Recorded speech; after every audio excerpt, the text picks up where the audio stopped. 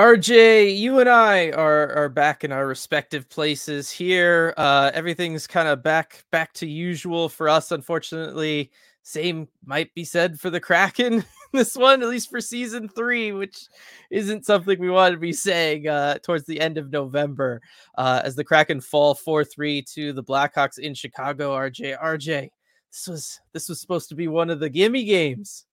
Yeah, this is one where you need to get those 2 points. It's okay if maybe you drop a hard-fought game against Vancouver in their last game. You have a few days off. You go take care of business against a team, the Chicago Blackhawks. They're tied with San Jose for the fewest points in the league. We saw where San Jose is at this point, right? The Blackhawks are kind of in that realm. They're right there record-wise. This is a team that you just have to take care of business against. And the Kraken, in many ways, just did not tonight. No, they did not, and we'll get to all the reasons why, and of course all of your comments here in just a second. But first, of course, welcome back to Emerald City Hockey Postgame Live, presented by Flat Stick Pub. Now, RJ, I went over there for the first time while I was up there in Seattle, and I got in with less than half an hour before the game started, so I wasn't able to upload all the cool pictures I took. But let me just tell you, everybody, it's way better than I ever imagined. Like, it is so cool in there. I went during the Apple Cup, so it was like on fire to begin with, right? Like, everybody is just doing so much. But the mini golf looked fantastic. The duffel board, RJ. Mm-hmm. It's like mini golf, but you're like shooting pool kind of, and it's like I knew you had to see it in person. I can do that. Oh, I'm really excited to do some sort of watch party up there very, very soon when I'm next up there. But definitely there's gonna be lots of great stuff coming about Flat Stick Pub when I get all those pictures uploaded, and we can dive into it a little bit more. But just know, everybody, it is so worth it. If you have the chance, go check out one of their 6 locations.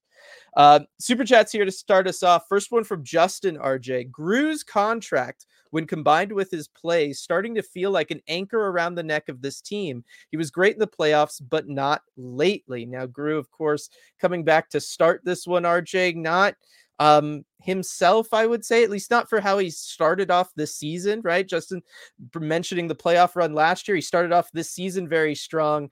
Is it fair to wonder if he's maybe just not quite at 100% given some of the goals from tonight?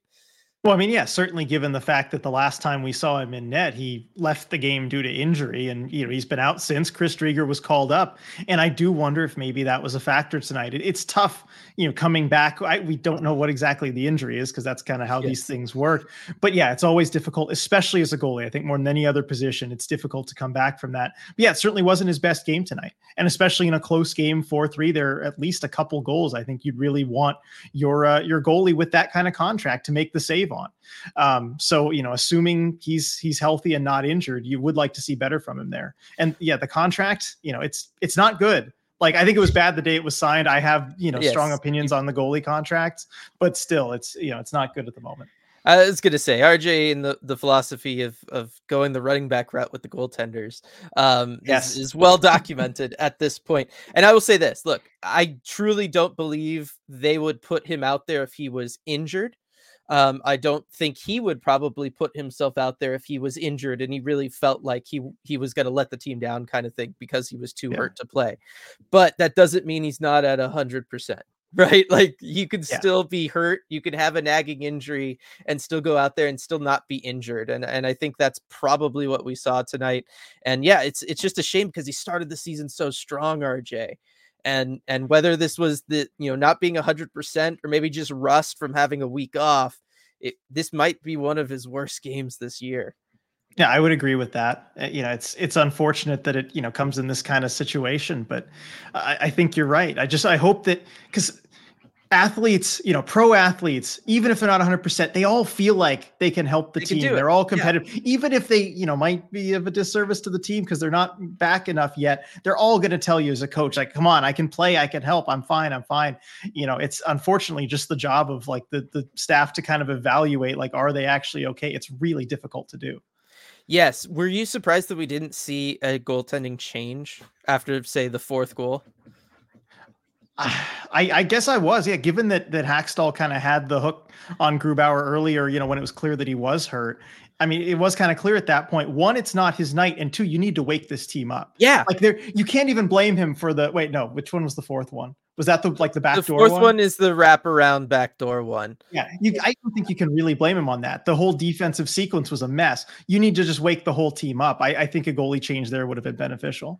That's what I was thinking too. And I get the idea of starting him on this one, right? Like it is Chicago. You're not necessarily thinking this is the toughest team on the road trip. This is a good one to get Gru back in the game. But even the very first goal, RJ, right? That's on Lars. Look, Lars is caught out there. They were trying to get the change. He gets stuck out there. He's been out there for a long time. He's gassed. All defensemen kind of turn into statues when they're that tired, but still, I mean, he let two Blackhawks get right behind him, and then they were able to kind of pick Gru apart on the first goal. After you see that fourth one, I think it's a fair assessment to say, yeah, the defense needed to be woken up to kind of help out down there. You look at the shot chart for the Blackhawks in this one, and it's just all in and around Grubauer, and that's something that the Kraken had been doing such a better job of lately, and there's not tonight. But thank you very much for the super chat, Justin.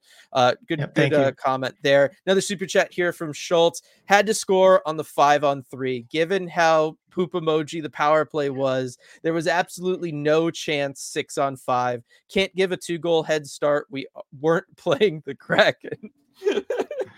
Oh man, RJ, if only we could play ourselves.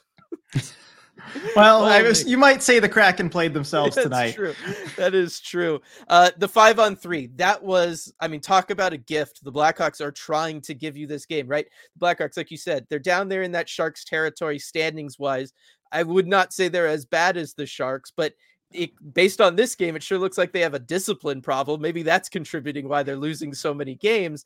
And that 5-on-3, I mean, that is like a godsend in, late in a 1-goal game, if I've ever seen one. And the Kraken just did nothing with it. Yeah, they kept moving the puck just around the outside. You got to force the issue and just get a little bit lower, even if you are taking, because they attempted 2 shots on that. Yes. They had no shots on goal through the full minute plus 5-on-3, which, kind of inexcusable. But the shot attempts they're both from up high, but when you're 5-on-3, you can sneak those guys down low. And even if you are getting a point shot from a guy at the point, that can still be at the top of the circles. And you should be able to have a clear lane because you should get the pass across really quick. They called a timeout to draw something up. And I don't know what exactly it was they tried drawing up, because after, maybe the first look and everything kind of got a bit chaotic again, it seemed like there was no plan. They weren't sure who was supposed to be the trigger man and what play they were supposed to be going with. I don't know. Maybe you have a keener eye for these things. Maybe you figured something out, but I had nothing. Nope. I'm right there with you. I was like, what? That's what?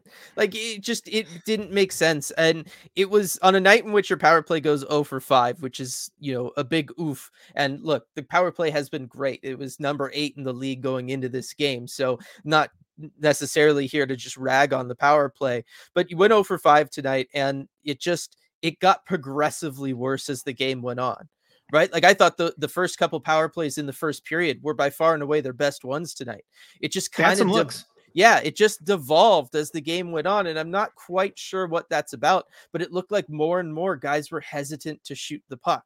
It was, well, let's pass it back to the point.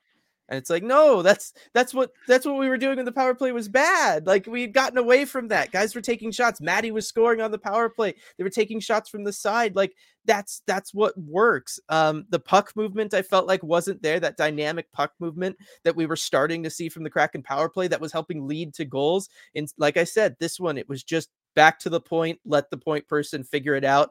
And really that just meant hold on to it until he's pressured, and then he sends it right back over to the guy on the half boards. Yeah, I mean, one theory I have too, was it their second or third power play for Chicago where they got a few chances shorthanded coming back at the Kraken after a few misplays, and I think that may have scared them a little bit, just being afraid to make any kind of risky play because it's going to come back at your net and you can't afford to give up a shorty. I think that might have been in their heads a little bit. Yeah, that's a good point there. And then the 6-on-5 too. Oh, that was. I mean, everybody take notes if you're ever coaching youth hockey or you're coaching at the NHL level. That's how you defend a 1-goal lead late in the game. Just look at what the Blackhawks were able to do there, because the Kraken were just not able to force that issue at all. Yep. Not much more to be said about Yeah. it. Super chat here from Light. Thank you very much. Matty points, Wenny goal, Cart's goal, but at what cost, RJ? At what cost? Yeah, I mean, we're still not sure the full cost, given that Jaden Schwartz also was out of the game. He left, did not come back. They ruled him out really fast, too. Very fast. So it makes me worry about that for sure, especially in a close game that he's ruled out that quickly. So, at what cost could mean even greater than we know. Well, and look, we talked about this with Grubauer earlier, potentially not being at 100%. Jaden Schwartz now getting hurt. This was something that struck me as we were watching it, and we can maybe touch on this tomorrow on the deep dive when we recorded, RJ. But the Kraken, of all the things, so much talk about the shooting percentage and all that kind of stuff regressing this year, and how can they offset that?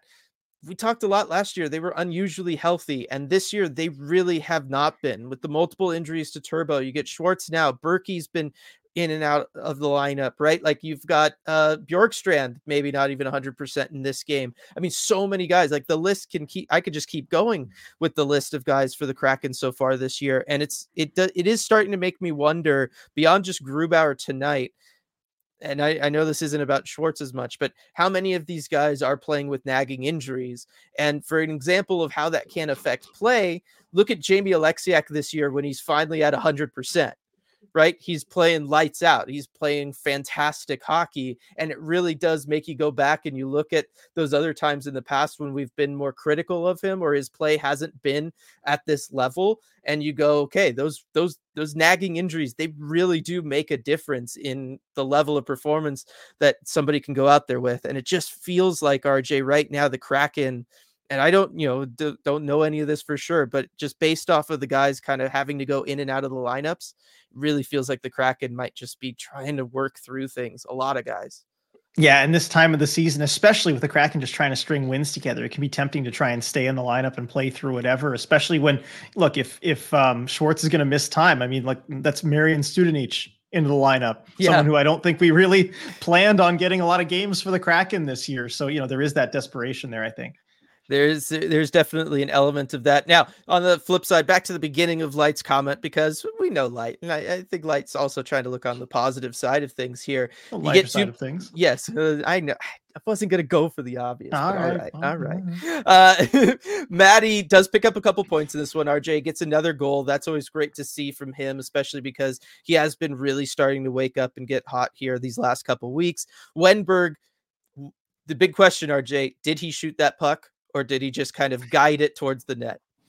Oh, actually, I was going to say, yeah, he shot the puck. He certainly wasn't passing it, but I guess guiding it toward the net kind of makes more sense. And also looking back, and I tweeted about this, Mrazek, I don't know what he was doing angles-wise on that play. Like, Wenberg had the angle to shoot and score. He had like 2 or 3 feet of net the whole way in. It just was when he wanted to get rid of it. So I think he waited till the last second when he had the entire net open. But like, it was there. So I guess maybe guiding it would be more fair. Yes. And then Cartier kind of continuing things too. Look, the effort level from Cartier has been there all along. We know that's why they kind of fell in love with him last year in the playoffs, the coaching staff and the front office. And it's really nice to be able to see that start to pay off for him on the score sheet, RJ, because he's out there doing that night in, night out. That's one of those things that sticks with you when you watch games in person, which I was able to do this last week. Yeah, I like seeing the Mario Kart 7 line back together, and that's one of the things that Hackstall knows he can go to if he needs a jump from some of the guys. And I like seeing that being rewarded because I think he'll maybe go to it a little bit more in the future if he needs to. Yeah. All right. So back up to the beginning of chat now, and we'll start dancing through there. James kicking it off. Time to quit saying they played down to competition. The Kraken just stink. Oof, I have been getting some pushback on those comments because the last few games I've been talking about playing down to inferior competition, and there's always some comments like, well, who's inferior really? I mean, after long enough, but we see what they can do against good teams and when they play well. So that's why I keep saying it. But the Blackhawks are not a good team. I still think the Kraken are certainly better than them. They were not engineered to tank like Chicago was. You have to beat these teams. You do. And I guess, look, they did not play down to the Sharks level. So that would be another, it's kind of the other side of that argument of they didn't. I don't know if it's possible for that group to play down to the Sharks level. They'd have to really be injured. I mean, we were just talking about the age, the Coachella Valley Firebirds look about on par with the the Sharks at the NHL Yeah. level. But yeah, it's I don't know. I'm still not willing to go so far as to say that this team is bad. You look at, going into yesterday, they were in the top 10 as far as possession, analytics go, creating shots, limiting opposing teams. They just don't finish a lot of that. And how much of that is bad luck versus them just maybe not being the most talented when it comes to finishing ability? I'm still on the luck. I mean, tonight, RJ, there were so many chances. That sequence in the second period where it was just all around Mrazek and they just could not get it home. Or is that for the first period? Oh my gosh. Yeah. No, there were a lot of looks like that where Mrazek made some really good saves, and for the goals he let in, sometimes being a little bit soft. The saves he made kind of made up for that too. I mean, there were certainly chances where some puck luck, could have made it go the other way. Yeah, so I'm still kind of there with this team. I'm not quite willing to go into the whole they stink column. Light with another super chat. Oh, what? No, I was just gonna say, Byron, RJ, can you please stop challenging the Kraken to look worse? So I'll think about it from that angle. Sorry. It's a very fair comment. Light with another super chat here. I agree with Dylan. I'm just going to stop right there. I'll just leave that at that. No. I think a lot of the team is probably hurt. I really think that's why we don't see a lot of fighting. Though that Donnie one, drama. Oh, RJ, we get to this one now. We get to talk about it because that is going to, really be the thing I think sticks with everybody from this game. That whole brawl after the Blackhawks get in Grubauer's face, they take a couple extra pokes at the puck after he's frozen it right, it's under him, and emerging from all of that is Brian Dumoulin with Ryan Donato. And really, RJ, I'm gonna contend that Dumoulin was protecting Donato from Grubauer at that point more so than anything, is what it looked like, because he kept positioning himself between Grubauer and Donato as they were jawing at each other. Yeah, Gru was going at him too, and with the helmet coming off, he was angry about that. And it's the phenomenon of angry Gru. We see it like maybe once a year. I remember once, like year one against Montreal, we saw it, but it's very rare that you see it. So when I saw him react to that play, I knew, okay, we're getting angry Gru. Like alarms going off. Let's go clip this video, whatever. And I look over at the guy that he's mad at, and I see Ryan Donato. And my mind just explodes. I was not sure how to deal with that, aside from I need to get the video and post it and try and think of something to say about this. It seems self-explanatory, for Kraken fans. But just in chat, let us emotionally, how did you handle that? Like, how did everybody handle that? Because it's just, I don't know, it was so unexpected. I mean, I know on the Discord, everybody was all over the place there just because it was... I mean, it's just not what you expect. It's very rare to see that kind of happen. I will say this, though. Kraken standing up for their goaltender, right? Like they did the thing. Yes. Again, McCann is arguably the one doing it the most, which I still don't like. Please protect your hands, dude. The team needs them. But you know what? Like that was a pleasant sight to see. Maybe the team bonding yesterday, maybe helped with some of that, RJ. So there was that aspect of it. But yeah, that was not something I had on my 2023-2024 Kraken bingo card. Was Philip Grubauer trying to fight Ryan Donato. I know, it's crazy. Gary saying Donnie isn't on the team anymore, so I'm fine with it. Fusion Mix says excitement, misconducts.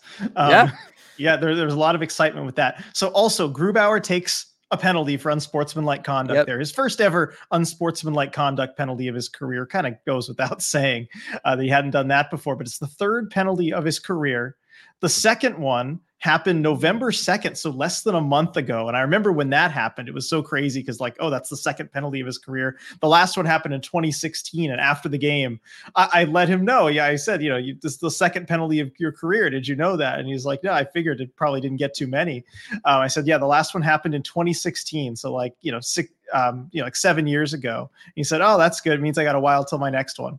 So maybe not as long as he thought. Well, it depends on what he meant by a while and to whose perspective, right? To a housefly. It's all relative. That was 3 lifetimes. So I'm just saying. All right. Let's see here. Bahrain, 6-on-5. No one appears to be even in a position to take a shot. What are they even trying to do? I think that 6-on-5 thing is going to sting for a little while. Alongside us, Shazzle Dazzle is pointing out here, 0 for 5 on the power play. I know we touched on that already. That's a rough one. B, that power play is looking pretty sad, huh? Again, they were 8th in the league going into the game, so like overall it's been good. Just tonight was kind of an off night. Again, I think they got scared by those chances against. They didn't want to make mistakes. Yes, I agree with you. And do you think that goes back to the game against the Canucks? Oh, you know what? It might. I mean, certainly after the shorty in the first period, that kind of stuff can stick in your mind. I wouldn't be surprised. Mm-hmm. That was the case. So there's that there. Lindsay, 2 things can be true. The Kraken forgot how to play defense, and Philip Grubauer should not have started that game. I think you could start it, but maybe, like I said, maybe he doesn't finish or something. Because I will say, I kind of agree. 2 of these goals I'd put on the defense, RJ. 2 of them I'd put on Grubauer. Yep, I agree with that split. I'm sure we agree on what the goals were. I was surprised to see this morning Grubauer get the start, though. I had kind of penciled in Joey on the lineup graphic. I always kind of predict before things are announced that we know. And I didn't think they'd throw him back in this soon after coming off an injury. Yeah, well, that's why Vegas doesn't call you for these things. I think the one thing would just be like, well, it's Chicago. Right? Like maybe that's you want to help him build confidence. Yes. Like, are you going to throw him out there against Toronto? Yeah, that's true. That is the tougher matchup. Game, right? It makes more sense to do this game, I guess. And maybe they're worried about overworking Joey. I don't know. George, maybe crazy problem to have. I know. Going into the season, you wouldn't think. No, maybe the critics are right. Maybe last year was a fluke, and that's okay. It's only the 3rd year. Hopeful for the offseason. In Ron, we trust. Like, there's still time. They're still in and around everything. It's just they got to figure out whether it's the finishing or the defense or more consistent special teams. Realistically, they probably need to figure out 2 of those 3 things in order to get the ball rolling in a more consistent, positive direction, RJ. But at the end of the day, you're right there around the wild card spot still. Yeah, you are. I mean, and not over. Still, right. It's not over. And especially just given the way the rest of the conference is gone. I mean, there might be a team that makes it with like 90 points or something this season. That line could be really low. And with the Enron we trust part, I'm with you on that sentiment. And also this team, I've talked about it in my armchair GM chats. They have not reached their final form, and they cannot reach it until after the next offseason. That's when the cap becomes available. That's when they can make a big move. They're still limited this season as compared to what they'll be next season. Yep. Joyful here. This team is the definition of insanity. Every chance they get, they dump and chase with the same result. The offensive philosophy needs to be changed, and Carl agreeing dump and chase needs to go away for a while. There was an element of that to this one, RJ. I mean, really, I mean, credit to the Blackhawks for some of this. They were doing a great job of defending through the neutral zone. The Kraken were having a hard time getting clean zone entries. That being said, we've seen the Kraken kind of struggle with this all 3 years now, whether it's on the power play or 5-on-5. Really, that Matty Beniers line was the one line kind of able to really just kind of push their way through. You look at the Matty goal, right? And what Jared McCann was able to do. He really took it along the boards as much as he could. He knew he was getting closed in on, and he wasn't going to have a play to make in front of him, but he does that nifty little dump pass off the boards back to Matty, and you're able to generate obviously a quality chance. Matty's able to get a goal off of it. I think they do need to get a little bit more creative with some plays like that, RJ. Yeah, I mean, that's the blueprint. You saw it a lot last year when they put up 8 against, was it 8 or 9? Yeah, 8 against Chicago last year in Chicago. I mean, a lot of plays that looked kind of like that. Mrazek in net, was kind of a familiar look. I think also one thing that can happen too, when in the start of the game and then a little bit later too, I would categorize a lot of that as an effort issue, like the goals against and everything. Just the effort wasn't there. It was a slow start. And I think one of the things that it can be tempting to do, certainly like from a coaching perspective, if the effort problem is there, is just to try and simplify, like get pucks in, you hear the players say it all the time, get pucks in deep, go chase them, get to work. And that can kind of help you get back on your game. And I think that might've been what was going on there. I was a little, I was on the Discord going like, maybe Hack calls a timeout here after that second goal, like, you regroup or whatever. And I will say this, I was wrong because I believe at that time, let me see what the time was on the goal. Yeah, you're really close to like next stoppage being a TV timeout. And I think Hack knew that and was waiting for that, or at least I'm going to say that I hope that that's what the case was, Mhm. because that would be a smart thing to do. And to be honest, they looked much better after that next TV timeout. So I do know that he at least used that wisely. That was clear, but I think you are onto something there. And then with the effort level, as Sean's saying, playing 40, maybe 45 minutes out of 60 is unacceptable. We keep hearing about how great this team is with expected goals. So what? If they're not actual goals, they do not matter. I know it's kind of two things. There's the finishing stuff that we talked about earlier, but it was another game, RJ, where the team just wasn't there from an effort level throughout. And it's mind-boggling for me to see this. That would have been the last thing I would have said the Kraken ever need to worry about after last season. Right. It wasn't in their DNA at all. And it just keeps coming up. We see it again tonight. Whenever it feels like they're past it, it comes back up. I don't know what to say about it aside from that it needs to change. It's an effort thing. Like, it's not X's and O's. We can't break these plays down. I don't know. I'm kind of at a loss for words at this point. No, it is. But even though, because in the comment it mentioned 40 to 45 minute game. Like, I think if they had played a 45-minute game, they probably win this one. I think it was less than that. Tonight against the Blackhawks, you can get away with a 45-minute game. I think the Kraken just didn't even really bring that. It depends on if part of that 45 minutes included any of the 5 power plays. That's maybe. Yeah. Let's see here. Coop done shooting a wrister on a 5-on-3 directly into a defender in front of him when McCann is wide open next to him, begging for a one-timer is hilariously bad.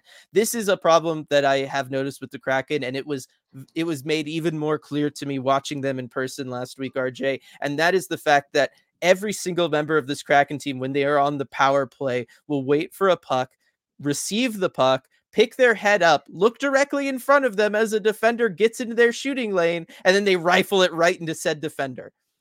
Just shoot it. Just watch the puck in and go for the one-timer, right? Don't settle it. Don't look up. And certainly if you're going to take that time, know that a defender's already there. Go for a shot fake, go for something. But at what point do you just keep rifling it into shin pads over and over, RJ? I am totally with you on this. I mean, that's part of the decisiveness we talked about at the end of last year, where they just need to be more decisive with the puck whenever they get it, whether that's like making a pass to someone who's open to one time or just shooting it yourself. And it's something I thought the Kraken were really good at over the last few weeks. I mean, that's why the power play was a lot better. I think you were seeing that from even a guy like Vince Dunn, same guy who threw it in the shin pads today. Like, I have a hard time criticizing the power play too strongly. It was really bad tonight, but it feels like it's not what they've been this season. Yes, agreed. George, would have been a bold move, but I'm wondering why we didn't pull the goalie a little earlier during the 5-on-3 and go 6-on-3. Our power play needs all the help it can get. That would be an extremely bold move, RJ. And I don't know that Hackstall's that kind of guy, but I mean, that certainly would have been an option. It would have been kind of a fascinating approach to take. Yeah, I think there was 7 or 6 minutes, something like that left in the game. And I mean, it's a better opportunity than you're probably going to have going 6-on-5, even for 2 or 3 minutes. I think there's something to be said for that. I don't know if there's, analytics calculations for that. Because the thing with it being shorthanded is the other team's going to have free shots at the empty net. Yeah. But when you only have 3 on the ice, it's going to be really hard to get that lane. Heck, you could just even have the extra skater be on the point and kind of just be looking for any kind of lane that they would have to send it all the way down. Right. I think 6-on-3, you can be dominant enough that you don't have to worry about being scored on. Well, and 6-on-3, let's say they do get the puck. They're not thinking I need to get a shot. They're thinking I just need to get it clear so I can get a change. Anywhere. Anywhere. Clear it anywhere. I just need to get it out of the zone so I can get off the ice right away. They're not going to try to line anything up. They're going to be going boards and out and all that kind of stuff. They're not looking for a shot. The difficulty then is if the guy, if you don't score, the guys come out of the box, you might want to have a skater kind of edge toward the bench and get the goalie back on if you can. Yeah, well, yeah. We don't really see that, but you'd want to do that if it got to be, 6-on-4 potentially. Well, I was just going to say, what you could do is you had 1:03 on the clock. You could have done it, and you could have told somebody, hey, when there's 10 seconds left, we're going to start screaming like crazy from the bench. You get back to the bench. Gru's going to come on, and that gives them enough time to get back into the net. It'd be. Boy, have you seen that before? I've never seen something. I can't remember that. But it would be so. You must be able to do the goalie pull in reverse, right? There can't be any rule against it, right? Why not? Yeah. All right. Nobody's probably ever tried it, so there's probably not a rule for it, RJ. Yeah, that's how these things work. Yeah. It's usually how it works. Lindsay, time to make a trade. Here's my problem. I still don't know what the trade would be on the Kraken's end, right? You need finishing. Everybody wants finishing. I don't know who's realistically available for you in that regard. The The defense. only I, option, I the don't only know. option I think is just to send a message trade. And that means maybe Yeah. moving a guy like Wenberg. We talked about that, a couple of weeks ago on the podcast as a potential option. It's not the kind of trade that's going to make you better right away, but hopefully it's the kind of trade that would maybe unlock, some of the effort there that would solve those issues and at least send a message to the guys. And especially with Wenberg scoring recently now, maybe you could sell high. I don't know. But still, that's the only, I don't see them making a trade realistically that could make them get better right now. I don't know what it would be. Fusion Mix Gru needs to get angry, I guess. It is true, RJ did not allow a goal after all the shenanigans went down, after he went after Ryan Donato like that. That's true. I don't know how many shots he faced after that. Wasn't that kind of later in the game? Yeah, but he didn't allow a goal, RJ. That's true. Yeah, no, fair enough. I will say this, faceoffs have been corrected to be 50-50. Kraken had won the faceoff battle, but now there's been a stat correction to 50-50. So again, if only they had been slightly worse, RJ, they could have won this game. I know. Let's see. Kraken Hawk, another loss. We've got to get this in gear. Otherwise, we'll be out of playoff contention by Christmas. Is there, because you talked about the Thanksgiving thing a lot, is there a similar stat or something like that for Christmas and or New Year's, RJ? I suppose, I don't know that there's one that's like widely available. Like you could, of course, just compile that. Like, yes, to compile that. Yeah, but I'm not. I think New Year's is the other one that I've seen that people will point out. I mean, it's close enough. It's like 6 days away, from Christmas, so it's close enough. But I think New Year's is another one that they'll look at. Just given what the teams around them are doing, I don't know that the Kraken really can be totally out of it by New Year's. I mean, unless some of these other teams really catch fire, but they're not. I mean, this is a really weak wild card race in the Western Conference. It really is. So that's why there is still hope, everybody. Don't need to write them off yet. Let's see. Ben, forever the team that allows 2-goal comebacks instead of generating their own.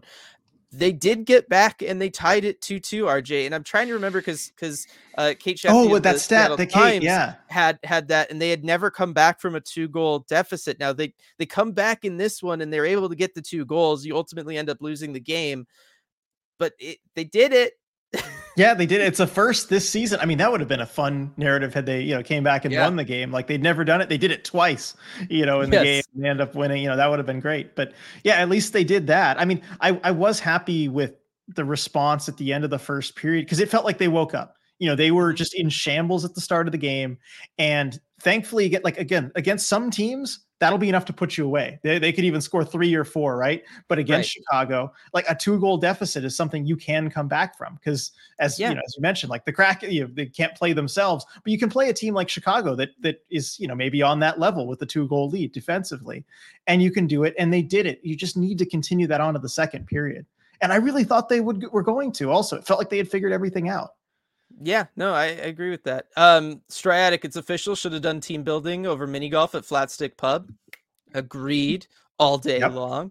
That was the answer. Hockey Fork, at what point do they call it a day? They have good trade assets for the deadline, and it's a top-heavy draft. Not much benefit for the mushy middle. I know we were just saying that there is hope and all that kind of stuff. RJ, for you, I mean, look, they would have to really be out of it at the deadline for me to think that Ron would go that direction.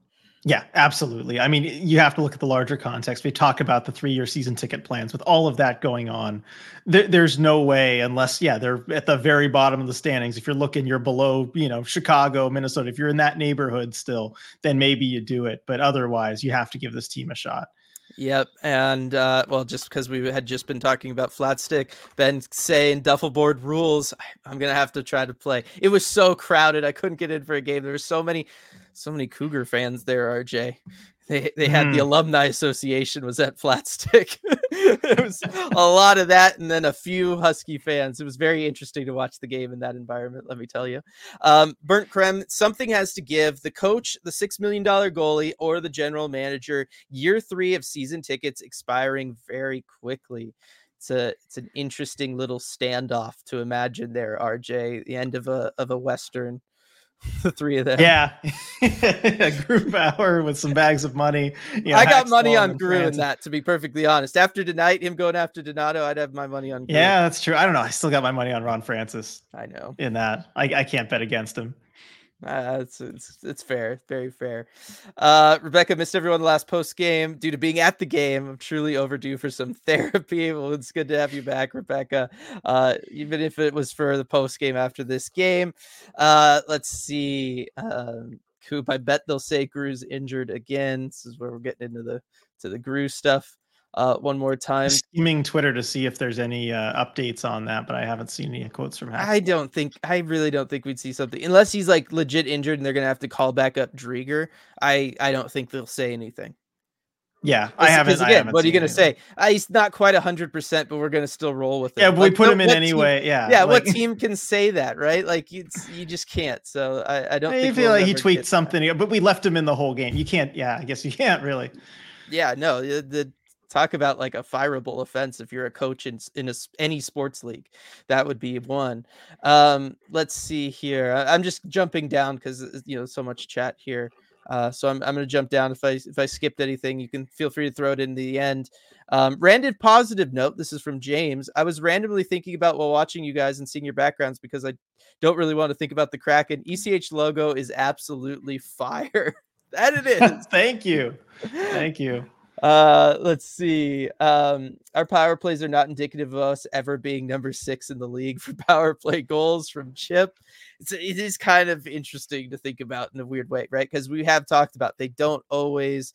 I think it was James earlier in chat who was saying, I didn't read it out loud, but I saw it where they don't do a lot of the guys playing the half boards don't do a lot of cross zone passes. They never use the bumper, RJ. I'm still convinced. Like, what is the point of having a bumper player in this power play? I don't really know. That goes for most power plays, by the way. Like, very few teams utilize them. But remember that play that Arizona had, RJ? Where they did like kind of a give and go with the guy in the bumper spot. Like the Kraken used that a couple times afterwards, but it would be interesting. They did. Yeah, they took that really play. Worked in. Yeah, it'd be interesting to see that worked in a little bit more because I feel like especially with the players, they tend to stick there. They've got the ability to do that. Yeah, they have it. I mean, like you have a guy like Oliver Bjorkstrand who can work that bumper spot. I mean, they've tried Matty Beniers in that bumper spot. He's as smart as anybody and, has quick hands as anybody. I'd like to see more. I mean, I've been saying this for years. I don't know. I just don't think it's going to happen. Yes. Christian with the Winter Classic question. Does the starting goalie play the entire game or do they switch goalies so the other goalie has a chance to play in a unique game? No, coaches treat it like it's any other hockey game. That's what they preach. That's how they try to coach it. So the starting goaltender, unless there's an issue, will usually finishes the game. That would be nice. So that's what the Canucks should have done with Eddie Lack and Roberto Luongo back in the day. Instead of having Luongo just, be all disappointed on the bench there. Yeah, it is true. That would have been good. They were friends. It would have worked. Yes, it would have. It would have. More about the power play. I'm not making it up. They were 8th in the league going into the game. I promise. I know it looked terrible tonight. Let's see. Everybody talking about now the Winter Classic in there. I mean, I still can't get over the jerseys. You're gonna have to go around RJ now that they've been released and see how many people have them. I was there. Actually, I was at KCI today because I was coming back from SeaTac and I took the light rail up. So I just stopped and worked at KCI for like an hour and a half, and I stopped by the shop. Saw him in person. Gorgeous. Absolutely love them. They're so fantastic. Coop, how does McCann, our best shooter, not get one shot chance that last whole power play?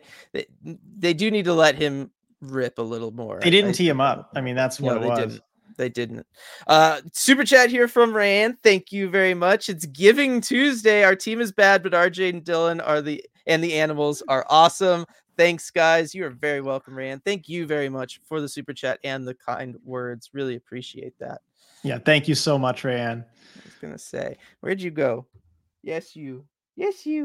Oh, it's good to be back with her too. I had like 20 minutes before the game to be like, hi. All right, so I'm just gonna go down to the bottom of the chat. Everybody, feel free to put back in any comments that you have or anything like that, and I'll get to them here. Giving Tuesday is the only thing, and the Kraken are giving me is a stomach ache. Oh no, Lindsay, don't say that.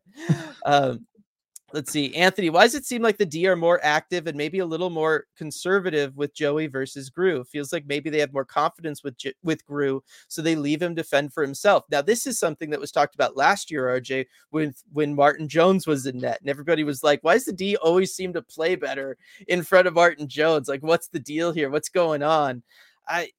Does the fact that it's now two different goaltenders make you think make you think that maybe there is something there? Yeah, we see this though. I've got to check. Like, it'd be great if I could just aggregate all the Kraken goalies that are not Philip Grubauer. So take Drieger, take Martin Jones, take Joey Daccord all together, and just look at the stats together. I'm sure there's some way I could easily do that. Like, Hockey Reference, just put it up on Excel or something. But also looking at the goal support, and then just the expected goals against per 60 or something, because it does feel like there's a difference. Yeah, no, no matter who else the goalie is. It's getting tough to say. And for a while I thought, well, look, Gru is a very angles-based goaltender. He likes to play his angles. He'd want to see that and be able to square up to the puck. So maybe they leave open shooting lanes a little bit more for him, but this isn't really that. You know what I mean? Like, this is just guys get behind them. Guys get in and around Gru's crease a lot more than they ever seem to get in front of Joey. And that is a kind of strange that we keep seeing that.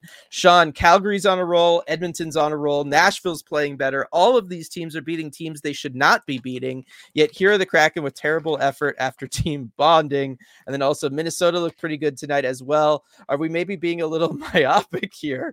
This is not looking good for the Kraken. Now, I will say there's also some teams that are, Vancouver's looked shaky outside of playing us. Vegas is in like a death spiral right now. They can't score a goal to save their lives.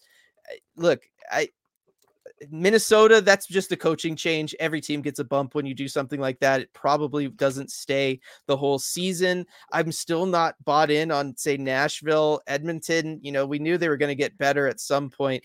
Calgary, I'm still on the fence about, but they tend to prove me wrong whenever I am. So I take that for what you will. Yeah, no, I think also just look, loser points keep the standings close.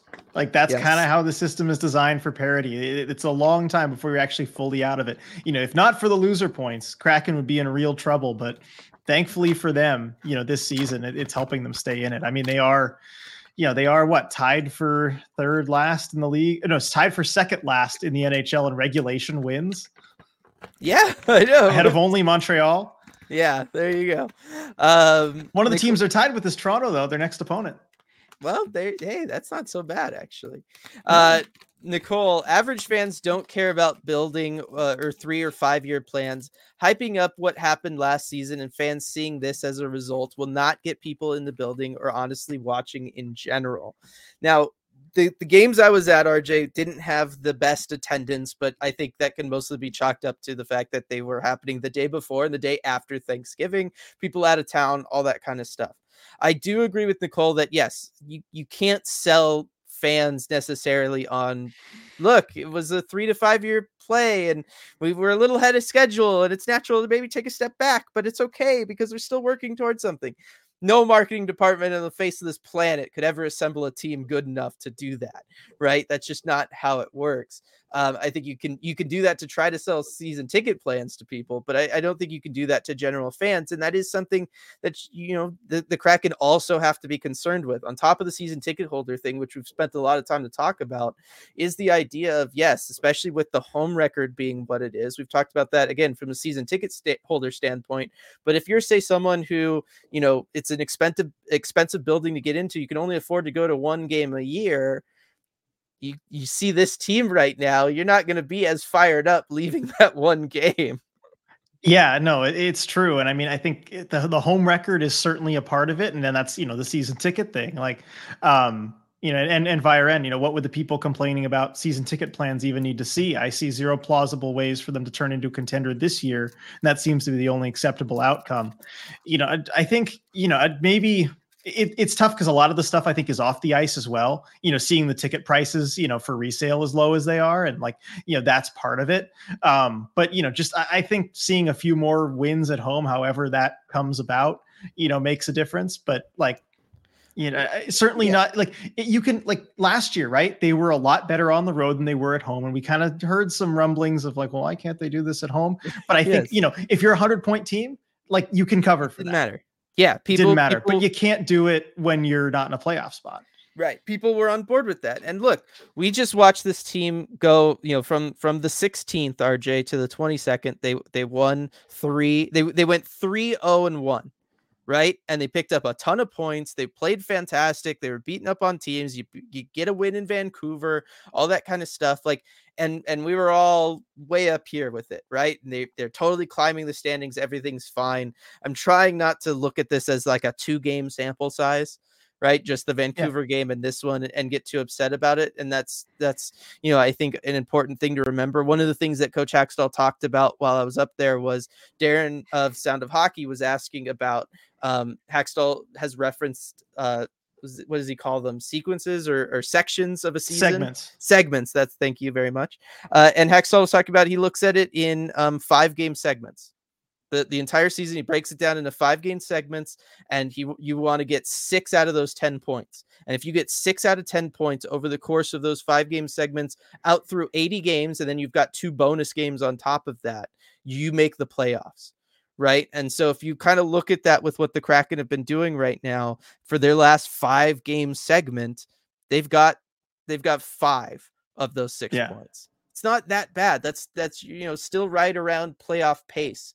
So there's still elements of that. And look, winning fixes everything. They get a couple wins in a row. I think all of us will be feeling better. Yeah, I think so. I see a super chat from Rayanne. I'm glad, actually. Thank you, Rayanne, for the super chat. Because I was going to go and try and dig. I saw you commented earlier in the chat with this too. And I thought it was a good comment. So I wanted to bring it up. But so thank you for the super chat. But the team isn't bad. They're playing bad. Yeah. And I think that is an important distinction to make, because, we talk about the team on paper. And I think certainly when you get kind of doom and gloom about like, look, you're losing to Chicago, maybe they are just bad. I really do think they're playing bad. And when you play bad, you can lose to any team. But this is still so close on paper to a team that was a 100-point team last year. It is. And it's that's, I think, partly what I was thinking when I brought up the idea of how many of these guys are playing at less than 100% right now, because it does that would be like an explanation for that, right? Why else would this team be playing the way that they are? It doesn't make sense after last season. It certainly doesn't make sense from the effort standpoint, unless maybe they're just kind of not physically capable of doing it at the moment. So I'm kind of right there with both of you as well. They are playing worse than they are constructed. Yeah. And like I said, I think tonight makes for a good comparison, because I think Chicago, even though they got the win tonight, they are bad. Like if you look at them as far as what is their path to making the playoffs, there is nobody on that roster you can point to and be like, yeah, they're going to bring the production that you need to go to the playoffs. And I think you saw that with the Kraken in year 1. It became clear, okay, they are bad. They are just a bad team. They don't have the horses. This team's different. It is different. Agreed 1,000%. Kaylin with the super chat. Hi, Afra. Lots of Afra comments. Oh, I've been waiting to do this. We've got some new treats for you, Afra. There you go. Go enjoy that. Enjoy that. It's good to be back. Good to be doing this again, for sure. Coop with a repeat comment. Maddie won every single power play or big face-off tonight. That's such a good sign. He decided to focus on it over the summer and got way better. This bodes very well for his future and his next focus. I will also say I attended 2 practices while they were there, which is a lot of practices, RJ. Two in a week for the Kraken is a lot. Both times, Maddie working with Belmar on face-offs. Yep. He's been doing that all season. Like Belmar is just the teacher on faceoffs, working with Maddie, working with Shane when he was up here, working with the other centers. That's what he does, and you can see the results. Yeah, definitely. Now, Maddie was maybe trying to, help out my argument a little bit tonight, as he won the big moment faceoffs, didn't win the majority of his faceoffs, down to 39% after a correction. I think he was one of the corrections. But yeah, that he is working on it. And that's something that's pretty much on schedule for centers. This I remember talking about way back after the expansion draft, RJ, when we were looking at this guy named Morgan Geekie that the Kraken took from the Carolina Hurricanes. And it was like, well, what's going on here? That we were expecting Jake Bean. What happened? Why, who's this Geekie kid? And one of the things I noticed was, wow, for a young guy, he wins a lot of faceoffs, because traditionally for the superstars, you go back and you look at Crosby or Taves or any of those guys, Stamkos, they don't get good at faceoffs until like year 3 in the league. That's really when they start taking a step forward and they jump, from around 50% to over 50%. And, Matty has been working on that. And I certainly could see him have that year 3 leap next year, where he just starts coming in and consistently winning those big draws for the Kraken and kind of takes that next step. That'll be really cool too. Yeah, it will be to see as well. Coop also pointing out Bellemare only was 6 faceoffs taken tonight. They clearly don't trust him anymore compared to Matty. I wouldn't say it's that. Look, most teams don't deploy their 4th line out there for stoppages. That's more of an on the fly thing. You send them out there. You're not sending them out there all the time, because if you have like an offensive zone draw, you want a higher up line to be taking that, right? And when you have a line with Yanni Gord and that line he has, that's a pretty safe one to have out there for a defensive draw. Really, the Wenberg line is too. So you can see, Hackstall maybe wanting to lean in with those lines. So I don't know that it's a trust issue with Bellemare so much. Yeah, I would agree with that. Rebecca on building new fans. Have we heard anything about a skills showcase this year? My friend's kids, 7 and 4, got really hockey crazy during my visit, and I'm dying to get them into the building. See, now that is the perfect kind of thing to build fans, RJ, and it has gone over extremely well both previous seasons that they've done that. I don't know when they announced it last time, because I don't think we've heard anything about that yet. No, certainly not for this year. We haven't. I can't imagine that they wouldn't have it again. It's been such a success the first couple times that they had it. I imagine we'll hear at some point later in the season, because they happened. Let's see what I'm trying to You're in look like up February, right? Yeah, it was like late January, early February, yeah. The last couple of years. And so I think it's going to happen around that timeline. I think maybe probably after the Winter Classic would be my guess. I think everyone's focus right now is on the Winter Classic and that big event. Yes. And then, maybe give it a week or 2 after that, and you'll probably start hearing more about the skills showcase. Yeah, I agree with that. Sean, Vegas isn't going anywhere. Yeah, I know. I know. I'm just pointing it out. Like, these things happen. Teams go through ups and downs over the course of a season. So that's that. Burnt Krem paid $39,000 for 3 seasons at this point. No more excuses. Win or go away. Ron will be on a smoking hot seat come June. It is going to be an interesting offseason to see how that all kind of shakes out. For sure. Definitely. How are the Kraken better than season 1? Real question. I mean, look, they weren't a 500 team season 1, and they weren't. I mean, Grubauer was playing at historically bad levels. Like that's the first thing. Unreal bad levels. The defense was atrocious. I mean, it was like the breakaways from the beginning of that Vancouver game, but you knew that was going to happen 3 or 4 times every game. There was no structure to the power play or special teams at all. So you had really poor special teams. And then they just had no depth scoring, right? Like, for them to get 3 goals, they've been kind of getting 3 goals consistently right now this season. I mean, the amount of 4-3 games, we had another one tonight, RJ, that couldn't have happened year 1. They literally could not buy 3 goals a game if they tried year 1. So they are significantly better than year 1. They're not bottom 3 in the league standings wise, right? Like, these are the reasons that I would say. I'll let you speak, RJ, here. Yeah, no, I think, you touched on a lot of them. The goal scoring is the biggest thing. They actually have guys who can put the puck in the net right now. And then also, I think, as much as the effort problems are there, you kind of ran into this wall with the skill. And at this time last year, because I went and looked this up, I saw the comment a little earlier. I was looking up what the Kraken's records were all 3 seasons after 23 games, which is what they've played now. So after year 1, they had 18 points in the standings. After year 2, in year 2 at this point, they had 33. And then right now they've got 21. So of course that's closer to year 1. But in year 1 at this point, yeah, they had 18 points. The record doesn't look all that different, but they were about to lose 12 of their next 15. And I don't see this year's Kraken team doing that, even just if you're going to go on the record. Yeah. So that's what I would say. Like from a play standpoint, I mean, yeah, as Rebecca's pointing out, like we've got no Jeremy Lauzon this year, right? Like, I mean, you look at the lineup. Go look at our projected or like lineup for one of those games yeah, last season. Pick a game and look at that team on paper. It's just so different. Even by the end of the year, Victor Rask was the 2C. Hey. Okay. I'm sorry. Victor Rask I hit a nerve there. It was a genius. It was a genius. Bert Krebs pointing out year one, they could have lost each game 10-0 and we didn't care. I'm with you there, right? Like everybody was so excited to have that team. We were so excited to have that team, RJ, that it didn't really matter. We were just excited to be talking about hockey. I will say, yeah. And again, not trying to like jump on you at all here, Burnt Creme.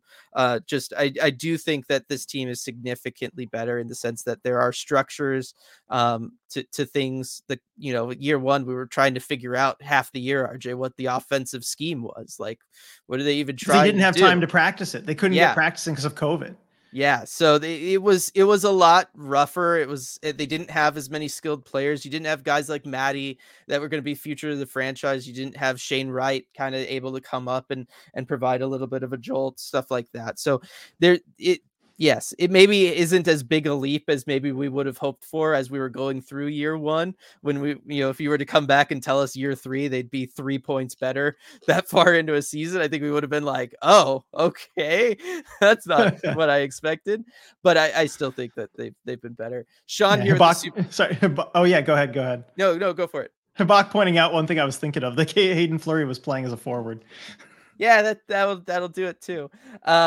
Here from Sean, media should talk about, this is the super chat, media should talk about the injury issues a little more. That is a very legit issue, though. To be fair, there has been inconsistency regardless of those injuries this season. Agreed. I don't know that it's an excuse that could be used for everything, so to speak. And look, it's one of those things. We could ask Dave Haxtell all day long about these sort of things. We could ask the players all day long about these sort of things. They're never going to say it. Right? You don't want to give another team the bulletin board material. You don't want to give them anything that they could work with, whether it's a place to be targeting. Let's be real. That's how sports works. Or just the fact of, hey, this guy's on the ice. He's a little slow right now. Let's send out our big guns and try to beat him with speed. Right? Let's go sign Carl Hagelin for this game. Just to take him out. You can't keep up with him. So I think that's, you know, it is one of those things that I think it's worth looking at now, just because it popped into my head for this game. I'm going to kind of try to pay attention to it for the next couple games. But as far as getting anything official from the team or the media being on the team to kind of disclose more, it's just not going to happen. Yeah, and as media, we're absolutely willing to talk about that as an issue because it is a very real issue. The problem is we don't know a whole lot, and so you don't want to speculate too much because, you know, so maybe a guy's fine and you think he might be banged up. Maybe it's the reverse. You just don't know. Well, and the time that you have with the access is it's more limited than you think it is, right? When you're in that moment and there's like 7 of you and you've got just a couple minutes to ask a player questions, right? If you kind of know already that he's not going to give you an answer on something, you try to move on to a different question that you can get something you can work with if you're writing an article, or work with to come and give all of you guys on a deep dive or on a post game live. So if we could ask all the time about the injury stuff, but if they're never going to give us anything, it's kind of like wasting our chance to talk that day, you know? Yeah. as you saw being here for the week, you know. Yeah, just to put it blunt, it's just one of those things. But it is something that I think I am surprised more people haven't mentioned outside of the context of talking to the team, which might be more so where you were going with this all, Sean, by the way, not to take it in that other direction. I do wonder if we start to see that, or if anybody else will kind of have that same thought about Grubauer after watching that tonight. Yeah, no, I think so. Light, I think we all just need to take a deep breath right now with the super chat there. We're all here for each other and for this team. It's true, though. That's completely true. I mean, look, there's still 97 people in here an hour in, RJ, of a pretty tough loss, right? A loss nobody expected or really wanted. And that right there is a big difference from season 1 to season 3. Yeah, definitely. And I mean, I think that does say, but I think that says, something about our ability too to this is Emerald City therapy, right? After a game like this, to kind of talk through and work through things. And it feels like the pattern with games like this is, at the beginning, you kind of have to talk about the things that obviously went wrong. And there's certainly plenty to break down from this game on that. And we kind of did that. And I do think kind of calmer heads do prevail.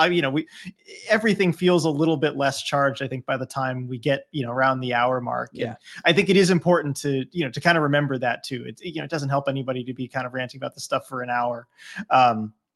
But I see Sean, responding, you're right. The same can be said very often. We're passionate. The team is underperforming. It's just a fact. Fans are going to fan. There's nothing wrong with that. And I think that, there's different ways that, that we all process this stuff. We want to be here for everyone, as a community, no matter how you process it.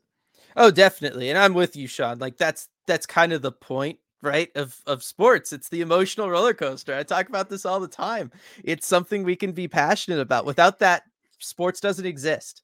Right. Like, again, sports isn't like this built-in thing to society where it's like it needs to exist. Like it's a part of like, infrastructure for a city. You need arenas, you need a sports team to play in them. Like you don't. It only exists because we want it to. And part of that is to go on this emotional journey. It's the ultimate form of live, unscripted entertainment, especially a sport like hockey, where a couple bad bounces can mean anybody could win a game, even the San Jose Sharks. And so that's yep, I had to. Sorry, but that's the way it is. So I'm right with you there, Sean, and I think we do a good job in this community. Everybody, not just me and RJ, but like all of you, in how all of these discussions take place and go down, and the different ideas that get thrown around and the different perspectives. And I think that is healthy whenever you do have a community. That's kind of one of the good things about it, is that you get multiple ideas, multiple perspectives, all that kind of different stuff in there, and that's what makes it good. It kind of elevates the whole thing when you have stuff like that going on. Speaking of which, Striatic here got my back, RJ. How dare RJ malign Corsi Wizard Victor Rask like that? Yeah, that's one thing you can get heated about. Yeah, no, I get it. Getting the backlash for that. Maybe he's not the example I should have gone to, but he's the one I thought of first. All right. Blue Devil, if the team isn't bad, but just playing bad, why is Hackstall still the coach? It may not be his fault, but it's his problem, and it's a problem he has not been able to solve. Look, if that is something that really, really continues, and the team, enters the off season with a fairly high lottery pick, and the effort issue was consistent throughout the year, I do think that's where, his seat is going to get pretty hot, because that is something, I'm with you, right? It might not necessarily be his fault, but that's something very much that he has to be responsible for. That's what that job title has attached to it. I think it would be interesting at that point, but I think they give him the full year. Right. That's the case with any coach, but also, he's earned himself some leeway by having a really good result last season and getting a team within one game of the Western Conference final. And, that doesn't earn you forever, but it earns you a long enough shot, certainly with the extension that he got. And also that effort was a big plus for those teams. Yes, he's given himself a chance to be able to turn this thing around. Yeah, they would definitely going to give him the multiple chances to fix it, for sure. Let's see. I'll just go lightning round here at the end. Let's fire off some stuff here. Starting with Nicole, just gasped after hearing we had 33 points this time last season. November was a very good month last year. It was. I was like, oh man, okay. Wow, we were the Vancouver Canucks last year. Yeah. Yes, Grubauer was in the 700 save percentage. He's moved up to 800s now from Coop. Talking about that year 1 to year 3 jump there. Let's see. Habak Nylander, you are a Seattle Kraken. I mean, that is, if he makes it to free agency, I got to think that would be priority 1 for Ron Francis. Looking has at to things. Be. Unfortunately, it'll be the priority 1 for a lot of teams. Let's see. Don't want to act like Vancouver fans from Kalen. We are so far from amen that. To that. Man. Yeah, but no risk of that. No risk of that whatsoever. I don't think we could ever get that bad. Definitely. Anyone know if Furcus has gained any weight yet from Shazzle Dazzle? I don't know. He hadn't really when he was there for dev camp. I don't know that he would have by now. I don't think so. No, but hey, reminder for everybody, Patreon Prospect Live tomorrow. Yes. I will be doing the first ever my rankings of the Kraken prospects. So definitely going to be a good one there. Let's see. Sergey, thanks guys for doing this. Of course. Love it. Love it. Love it. Valren, still skeptical of the high ranking of the power play earlier in the year, but I do wonder if having some more consistent units has helped them and the scrambled units from the end of the game didn't. That's a good point to bring up, right? Because who's the Kraken's power play goal leader? Jaden Schwartz. He left the game. He's the straw that stirs the drink on the power play a lot of times with that net front presence. Yeah, you'd certainly miss him if he's not there. Right. I think there is something to be said for that, right? I guess I should have put that together when I was saying that the power play looked okay at the beginning of the game, and then it looked like a mess later on. Well, maybe it's because you were missing your best power play player, the guy who kind of helps make it all work. Maybe there would be some correlation there. So good for picking that one up. Haley, still love watching this team. It makes it so much sweeter when we see things start to click. Very, very true. Mm-hmm. Lots of good stuff down here. I think we'll maybe make this one the last one here from Hockey Fork. Very serious question. I haven't read this yet. I just saw a very serious question. Okay. It's obvious this team needs to add top talent with the money when the money opens up this offseason, but is it realistic to think that Francis will actually chase those pricey players? I think it is, RJ. I think given the amount that he's going to have and the fact that it's one player in Nylander, I think it is possible. I know it's not in his resume to chase those players too. I mean, you look at the Vid Stun contract, it's the highest he's given out. And prior to that, like the Grubauer contract was the highest AAV he's given out. So he doesn't have the history showing that he will, but I think this situation is different. You've got ownership who's willing and able to spend to the cap, maybe unlike some of those Carolina situations. And you've seen all the biggest contracts he's given out have been under Seattle. I think he acknowledges that at a certain point, you have to start paying players, those high salaries. He's going to have to do it with Matty. He's going to anyway. So he's going to have to, break the record for that anyway. I think he's willing to do it. And I think certainly given the pressure, if they have an off season like this, you have to. Yeah, I was just going to say, I think that would play a role in it. I think Coop saying here, Fergus interview with the Moose Jaw coach said that he has put on weight. Okay. I'm not a hater, by the way. I'm just maybe a realist when it comes to the size being a limitation, potentially.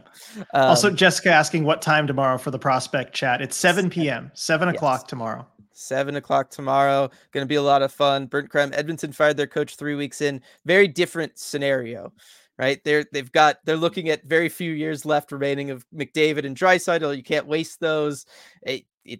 There's a lot of things that are very different about that than from the Kraken right now.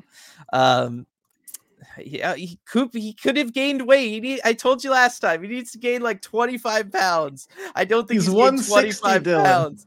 Oh my gosh. You know what? Zach Benson is 163.